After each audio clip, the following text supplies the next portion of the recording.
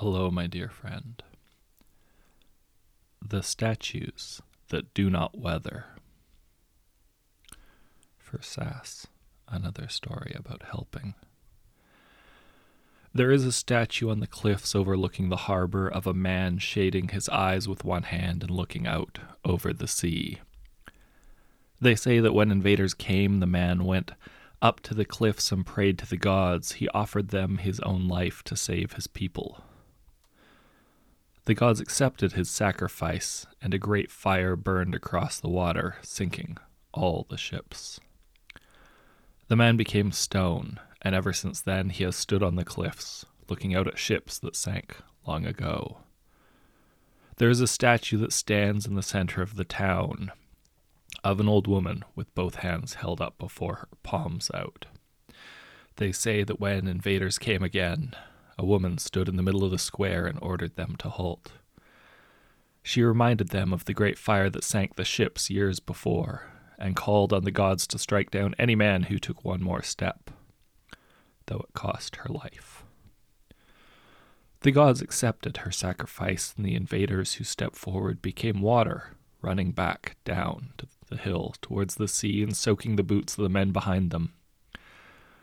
The survivors fled in fear, and the woman became stone, her feet set among the cobbles, her hands raised to stop invaders long gone. There is a statue that stands by the road that runs past our village, of a young woman holding a basket. They say that when brigands came upon the village in the teeth of a hard winter, starving and desperate, a woman saw them coming and offered them the food in her basket. They mocked her, saying that so little would not feed them for a day. She too called on the gods, and she too was answered. She made a bargain with the leader that every man would turn back when he had all the food he could carry. From that one basket she filled every bandit's hands and sacks with food until he could carry no more. When she had filled even the leader's hands, she bowed her head and became stone. Her basket empty at last. The bandits kept their bargain and never troubled the village again. We all know these stories. We all know why those people became stone that does not weather. I wander too far, everyone says that. I explore along the seacoast and into the forest. I wander into pathless places, onto untrodden ground, and explore what is unknown. Sometimes I find good things, groves of nut trees, or new fishing places, or mushrooms that are good to eat. I draw maps, too, for those who want them, to show where water is, and good ground and wolf trails and bears' dens.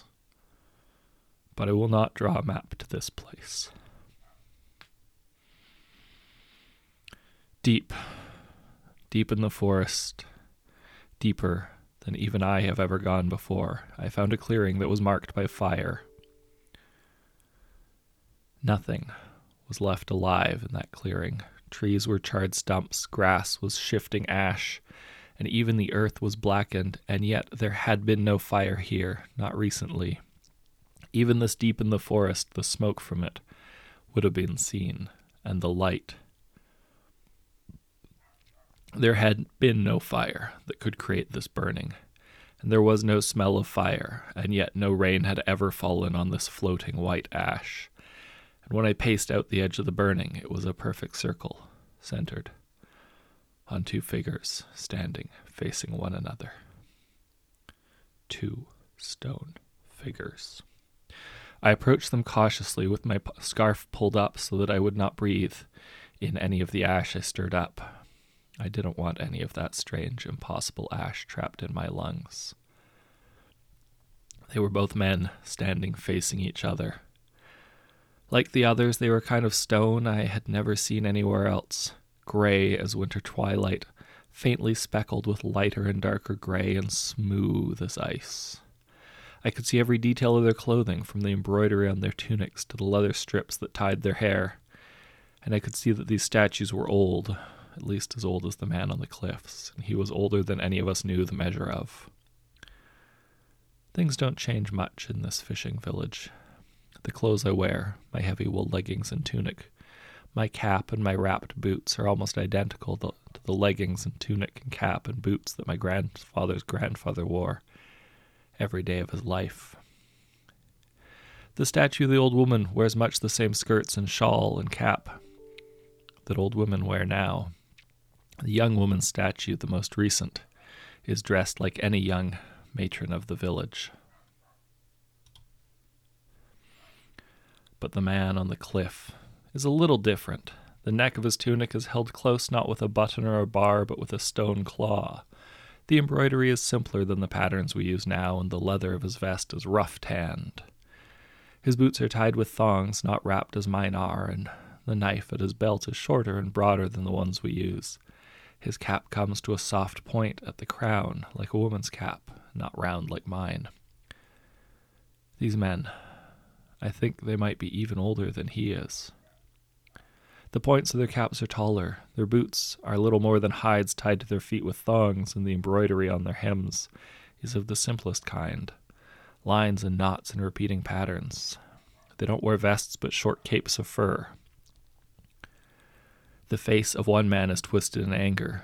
The face of the other is still and sad. For all that, there's a likeness between them. They could be brothers, or kinsmen of some degree, and all around them the ash of a terrible burning still lies undisturbed. Though the burning was so long ago, it has passed out of living memory. When I leave that place, I stop to brush the ash off my boots as soon as I step outside the invisible boundary, and find there is none. Not a fleck, not a grain clings to me anywhere. I run most of the way home.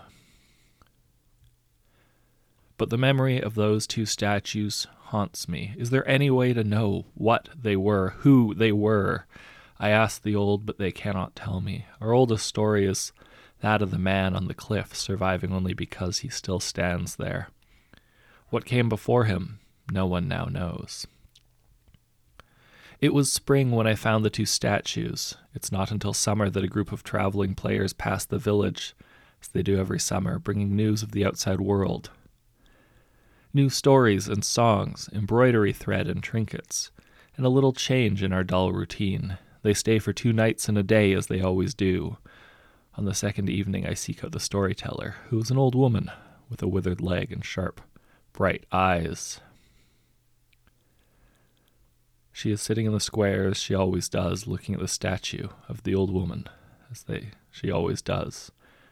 There is a faint likeness in the two faces, the gray stone and the wrinkled, weathered brown skin, though it could simply be the signs of age that make them seem so. I offer a tankard. Ale for a tale? I ask. She smiles and takes the tankard. No one else is offering, so why not?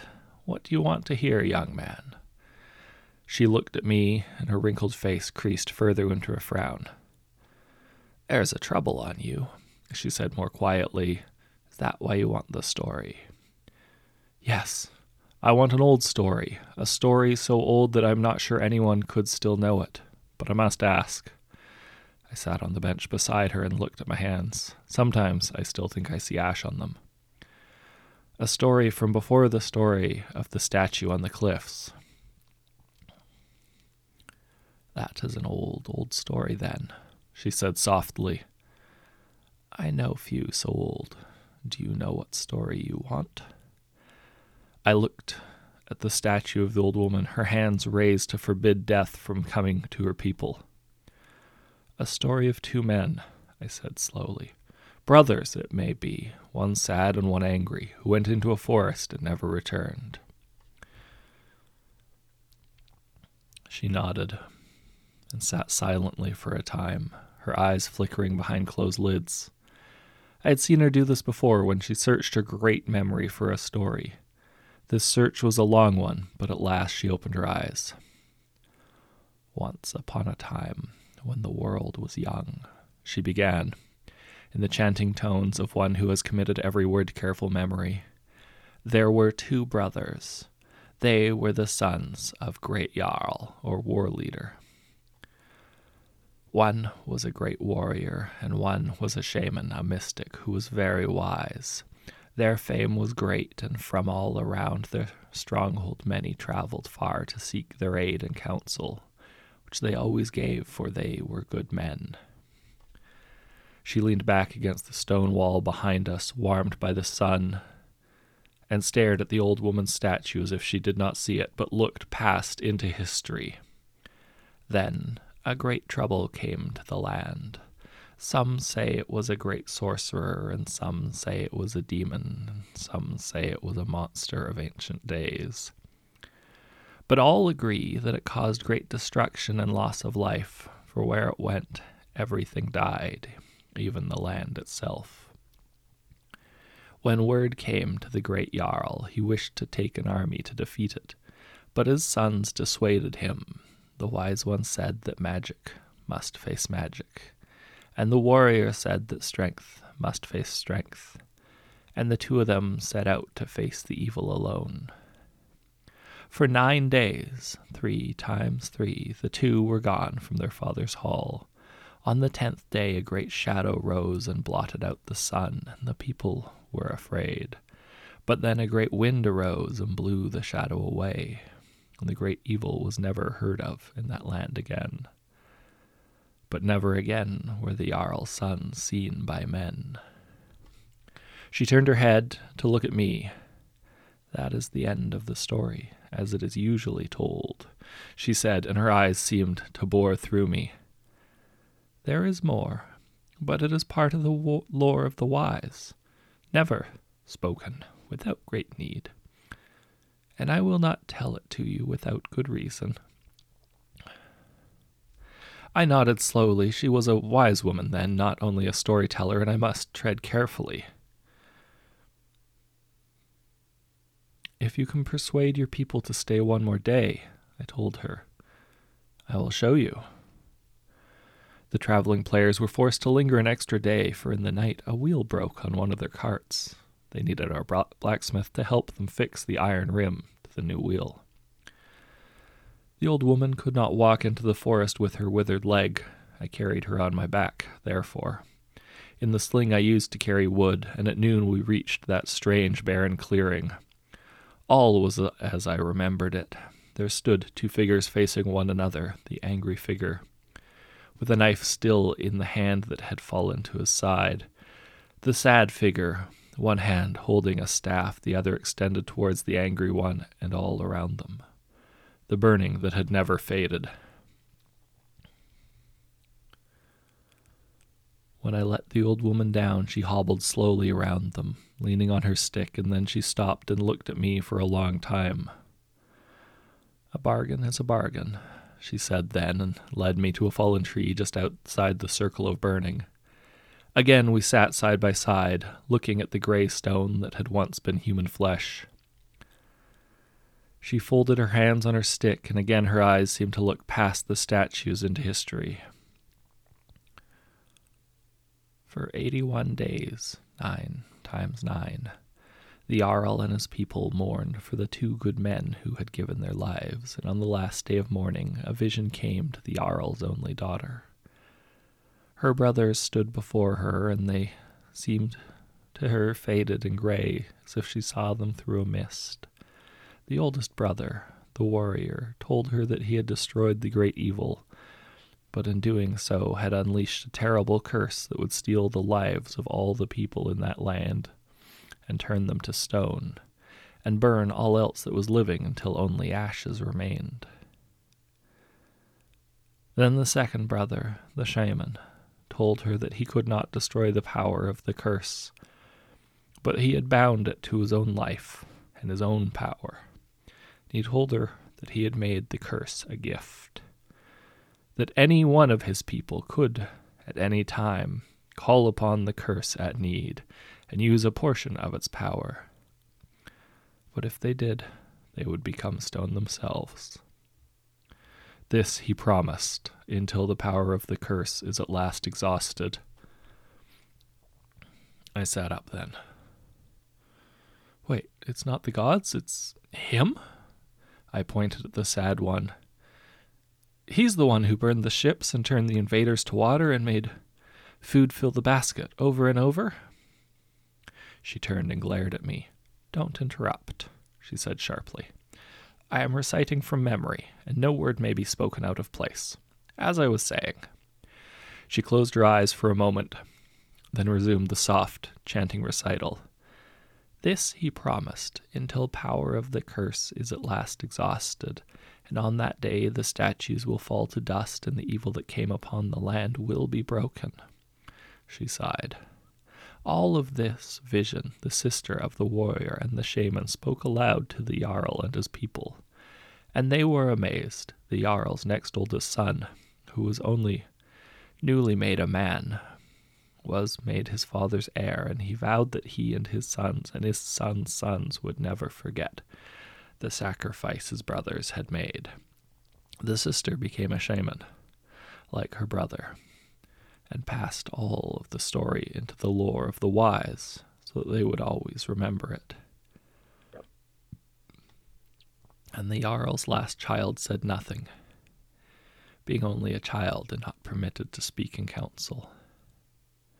But 9 years later, 3 times 3, she left her father's house, taking with her her husband and his warriors, and her women went with her, and they traveled for 9 days and 9 nights, following her brothers. When she reached the sea, she set her feet and said, "Here we will live, all of us, and our children likewise. This is the first harbor that invaders come to from the south, the first road into our lands from the west. Here we will remain, ever vigilant, till the curse is no more." The old woman sighs deeply, and that is the end of the story. She said softly, "But here is another thing that the wise know. The Jarl's holdings are long gone, and none but the wise know of him. But from that time to this, more than 500 years, there has been a village in this place. No ships have ever raided our shore. No invaders have ever come from the west. And the children's children's children of the Jarl's youngest child have never left their post. Every year a wise one comes to see, and every year you still remain."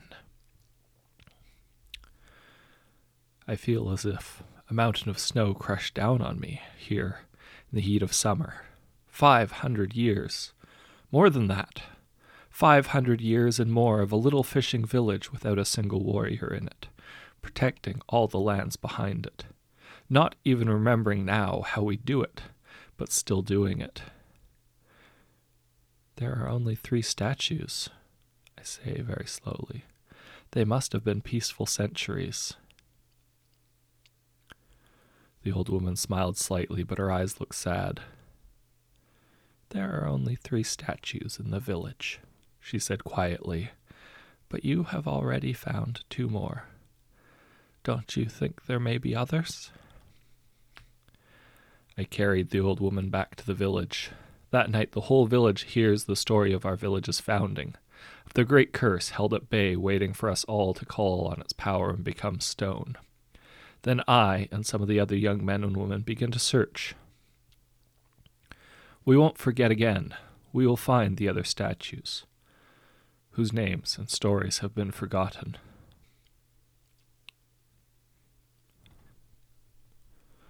We have already found one. A boy, perhaps 13, he stands with a hoe held in his hands, like a weapon, staring down an enemy our stories do not remember, almost completely hidden by bushes, on a farm long forgotten. We will find the others. We will not forget again. And we will watch the sea and the land and be ready. Here we will remain, ever vigilant, until the curse is no more.